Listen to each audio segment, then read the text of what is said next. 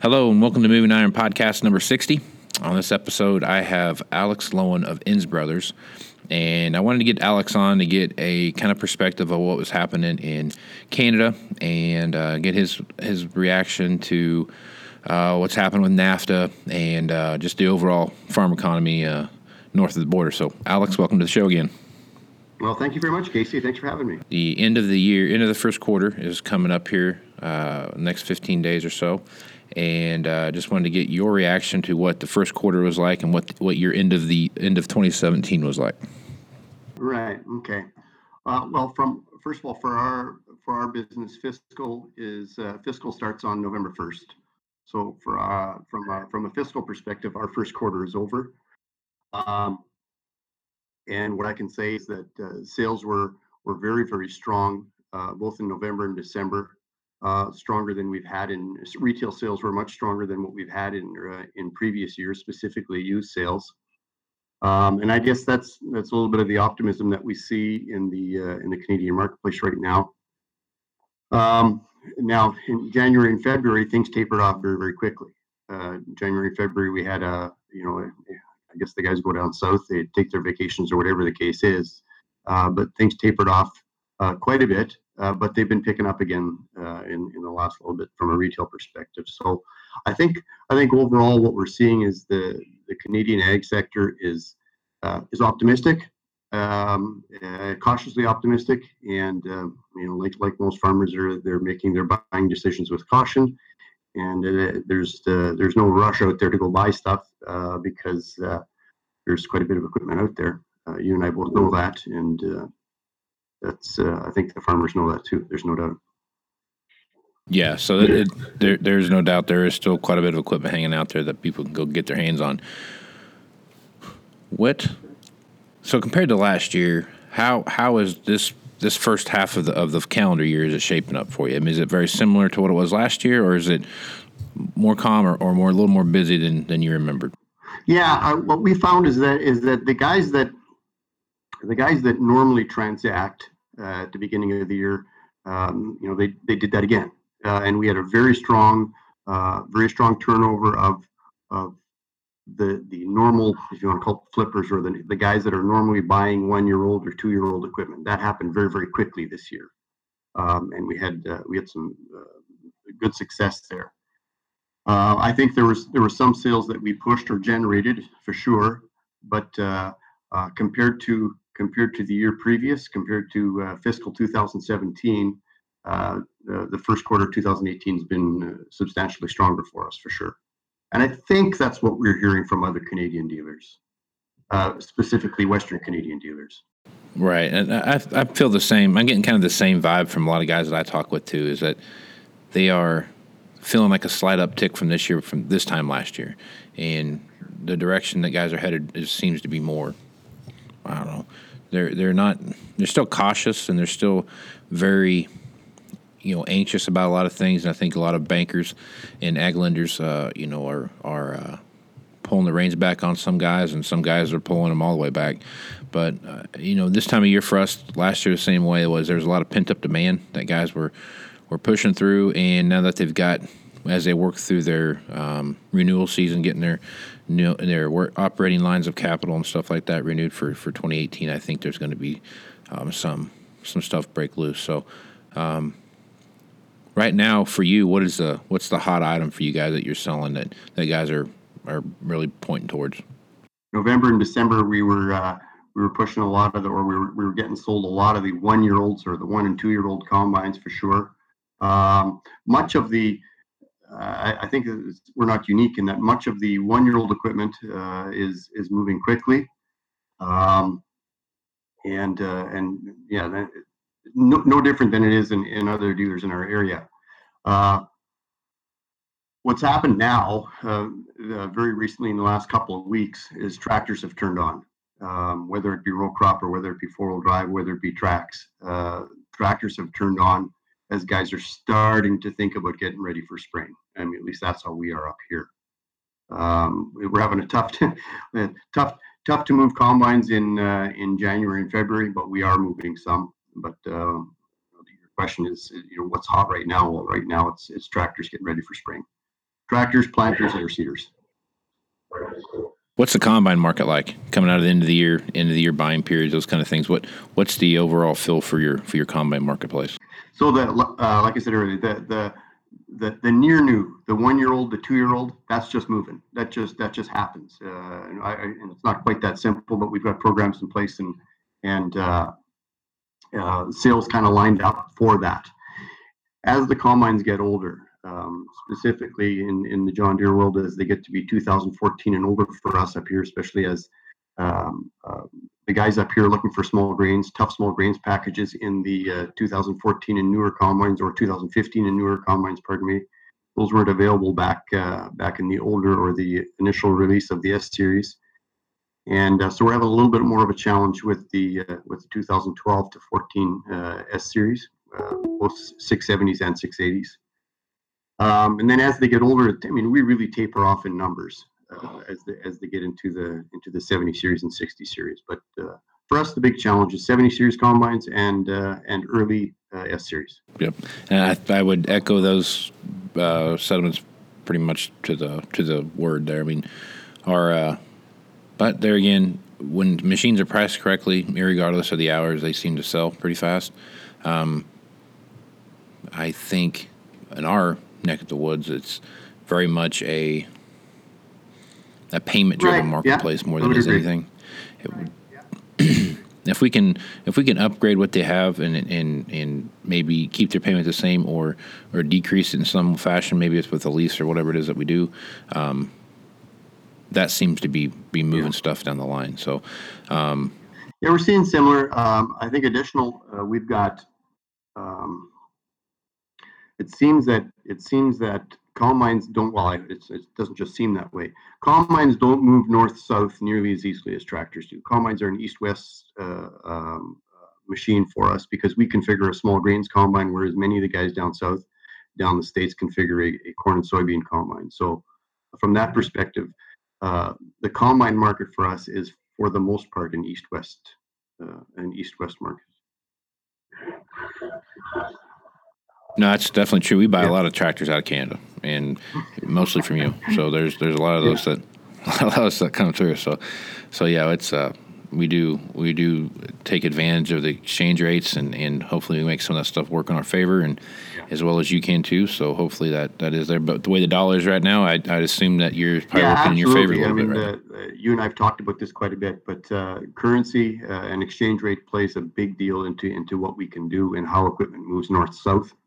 And at the moment, the Canadian dollar is a little weaker than it has been for the last while, so that helps us to be able to move equipment down south for sure. Well, let's jump into a topic that I've talked about a few times, had a few different guests on, and got one coming up that'll be on here later this week. NAFTA, new president, and I think everyone was just, I think everyone's surprised that he's messing with NAFTA, but he said he was going to talk about, renegotiating NAFTA. And I think what people are shocked was that he actually said what he was going to do, and then he's done that, unlike other politicians in the past who make all these promises and never follow through with them. So, as a Canadian, and I'm weighing on my opinion as well, but as a Canadian and as a Canadian that's involved in the agriculture marketplace, and that's what NAFTA really has been favorable to everyone involved in that. I mean, granted, there's some probably ebbs and flows there that can go either way, but give me your opinion of what's happened with NAFTA, and give me your kind of outlook on what you see happening. Well, yeah, as I don't know that we know what's going on with NAFTA. First of all, there's a lot of rhetoric and there's a lot of talk back and forth, and it seems, especially in the ag world, both sides of the border would like for NAFTA to continue in a very similar way to the way it has been has gone in the past. That being said, there's always, every day I can look up NAFTA and Trump and NAFTA and discussion on the whether it's on the computer or the local media or the national media, and there's always some discussion as to what's happening today and what are the opinions of whether it's the press or other politicians or other business people as to what's going to happen. And that's, I think, the biggest challenge that we have right now is that we don't know what's going to happen. We hear either side talking about what they'd like to do with NAFTA, and recently, I guess some of the concern has been, or not necessarily concern, but some of the one of the other parameters thrown into the mix has been the tariffs on both aluminum and steel. And the Canadian government wants to be exempt from the Canadian government and the Canadian people, as far as that go, want to be exempt from tariffs on aluminum and steel because we're so closely intertwined as it pertains to the automotive industry. And Trump saying, okay, that's cool, but then we're going to do NAFTA the way I want to do NAFTA, and which is again all cool and everything, but we think, or many of us think, is that the tariffs on aluminum and steel, or any other tariffs that are going to be imposed, may have as much of an effect on our economy, not specifically because we are concerned about the effects of aluminum and steel tariffs for Canada, but what's going to happen in China. I'm just throwing China out there. If China's going to decide to retaliate and say, okay, we're not buying soybeans from the US now, and if that happens, the soybean price changes, and that's going to affect our farms and our farmers just as much as anything having to do with NAFTA. So it would be, I don't want to say it would be nice just to get it over with and figure out what's going on, but at the same time, it would be nice to get it over with so that we could decide and understand what's going to happen. Right now, there's so much speculation in place that you look at. You probably don't follow our dollar as much as I do, and our dollar has been up and down in the last couple of months, all on speculation, all on what's going to happen, and it's that uncertainty as it pertains to whether it's NAFTA or tariffs or anything that are causing fluctuation more than it's also speculative right now that we're trying to figure out what the impacts are going to be. So we'd like NAFTA to be in place. We'd like for our farmers, and I say that both the Canadian farmer and the U.S. farmer, to enjoy what we've had in the past, and right now we do. But we'd like for it to stay. We'd like at least for that part to stay the same. Yeah, that's the biggest part when you start looking at these trade agreements, is that it's so hard to unpack parts of it from other parts of it. You know what I mean? So, like for example, corn and soybeans, and how the NAFTA agreements are looked at and written are the same. I mean, it doesn't matter whether it's X or it's Y; they're all treated the same. And that's the hard part about this, is that are there some unfair trade things between the U.S. and Canada and Mexico and everywhere else? I'm sure there probably is. It's been 5 years or something since NAFTA's been around. A lot's changed since then. So there probably does need to be some revamping of the trade situation there. But like you said, and that China example is a good one. If China says, all right, we're not going to buy any soybeans from you. Well, that's a pretty that's a pretty big swath of revenue that are equally across both sides of the border. That soybeans are a big deal. I mean, if we lose revenue, guys aren't going to buy used equipment out of Canada, and there's going to be, and vice versa. It's a big thing that has to be handled delicately. And sometimes I want to just I want to make sure Trump understands that, that there's some stuff out there that we have to tread lightly with, and the repercussions of it, the ripple effect is huge. Yeah, so it's just, I don't know. Yeah, it is. It really is. Yeah.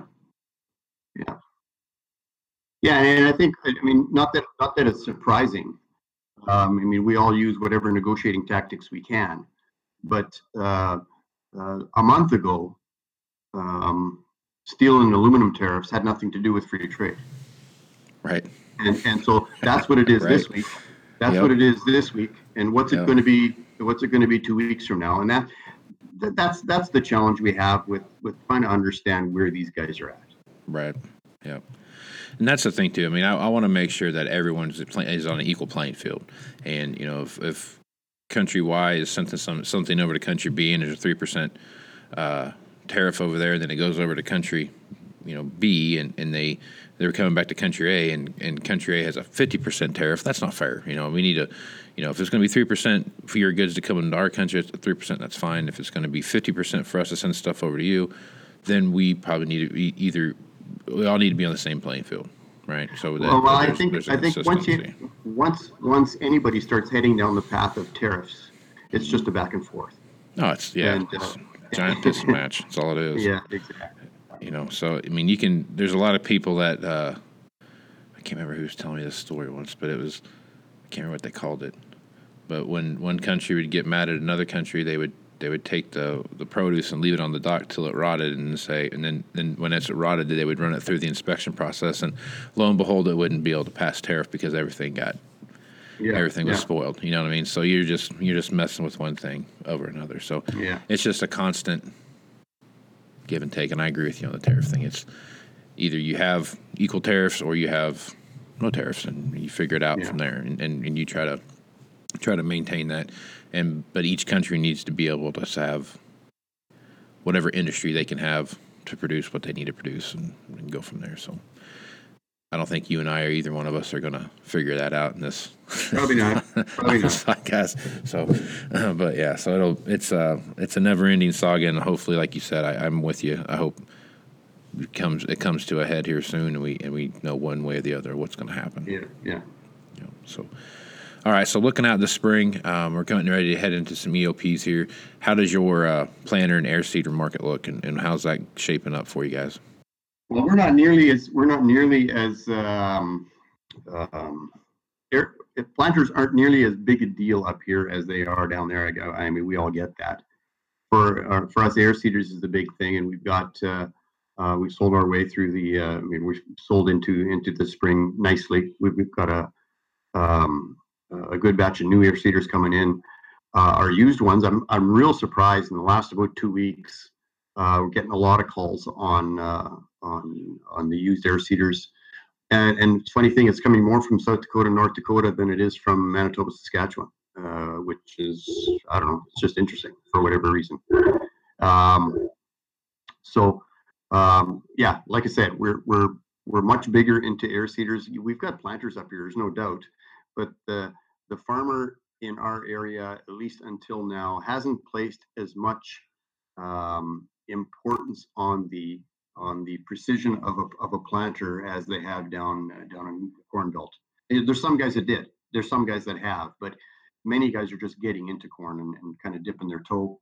And as the farm becomes more reliant on corn as a revenue source, uh, they're getting more picky about the equipment they buy. How is your used sprayer market, and how is the new market shaping up for you?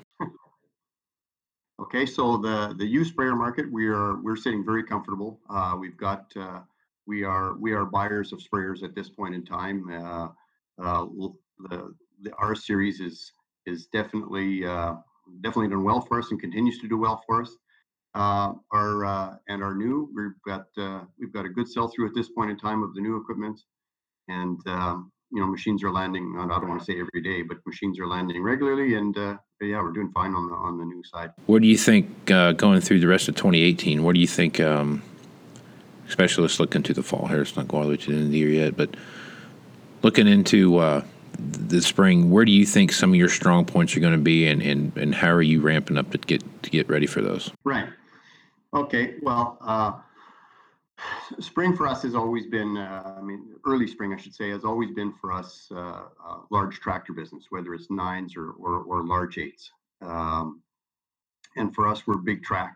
We're big track country, so we've done good in making sure that we have inventory that way. And there's a order bank. It's not really an order bank, but we've got an awful lot of leads that we're working on the large tractors and doing well there. Um, for us, and not unique at all to us, but for us, our challenge for the rest of the year, or a lot of our challenge for the rest of the year is rolling through our used combines. Again, not at all unique to us, but that's always our challenge, is making sure that our combines move before August or before middle of July, and we'll continue to do that this year. You're a big track country where you're at, and you're selling a lot of track machines. How has the adoption of the 9RX been for your customers? And I thought, looking back a year now, a little over a year now that we've been in this 9RX market, that I really thought that the 2-track machine would take a hit, and there would be some struggles to get rid of those. And if anything, I think that the 2-track machine actually gained some strength because of that. So, what's your opinion of that, and how do you see that 9RX market shaping up? Well, first of all, there's no doubt that the 9RX market has taken off for us, and it has opened up. Well, both there are some Deere customers that have swapped their RTs for RXs, no doubt, and we've won some competitive business. Taking some quad tracks or taking some other brands of equipment and replacing them with RXs. Absolutely, it's been a good product both for Deere and for us. It has impacted our both our 9RT demand and supply. We've got we do have in the 9-sized too many RTs right now, and I think that is something that we're very cautious about. And the volume of RTs that are out there, whether it's not just us but across Western Canada, causes us to be, I'll say, cautious when buying them. But there's a market. There's no doubt. It's a great tractor, and there's a market for it. And the guys that like them really, really like them and want to stay with them. The 8RTs seem to hold their own. The smaller ones, they just seem to hold their own, and we continue to have strong sales that way.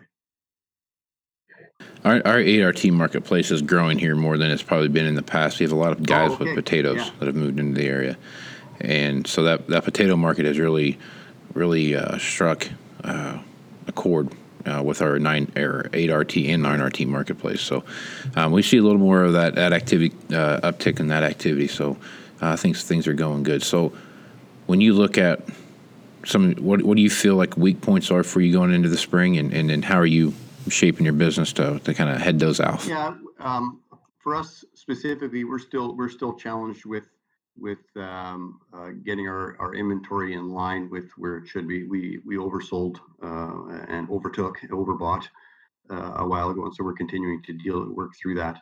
But as far as what products we have and what are we ready to sell, what's going to happen? Promise you this: is we're going to be short on air seeders, and we're going to be short on planters, but we don't know which ones those are right now. I mean, we've got a good supply of them right now, but every spring we seem to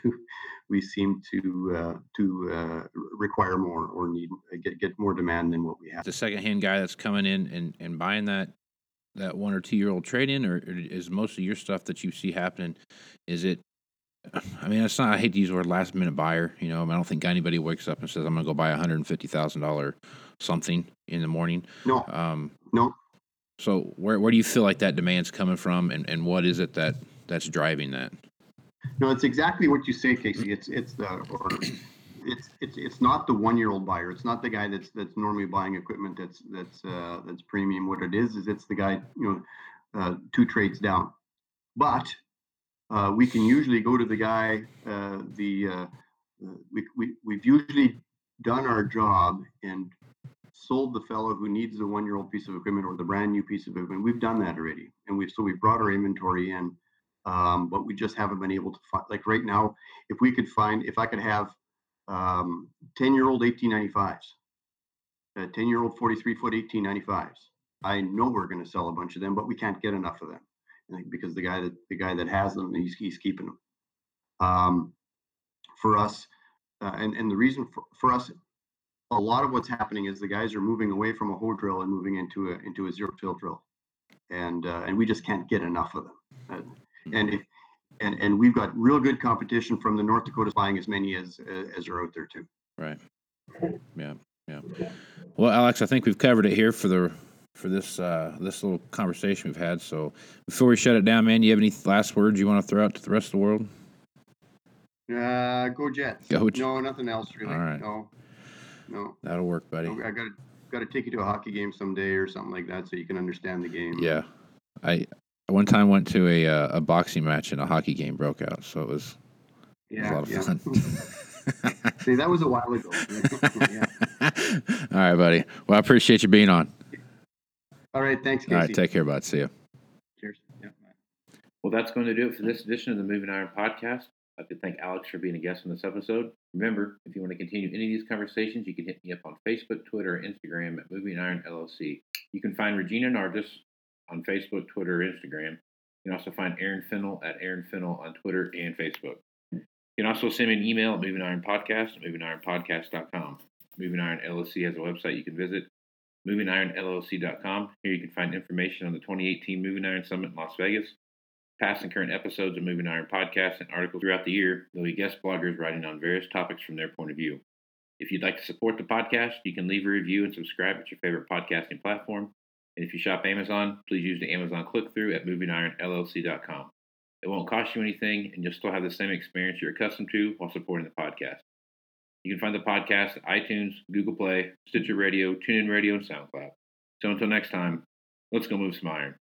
This is Casey Seymour, out.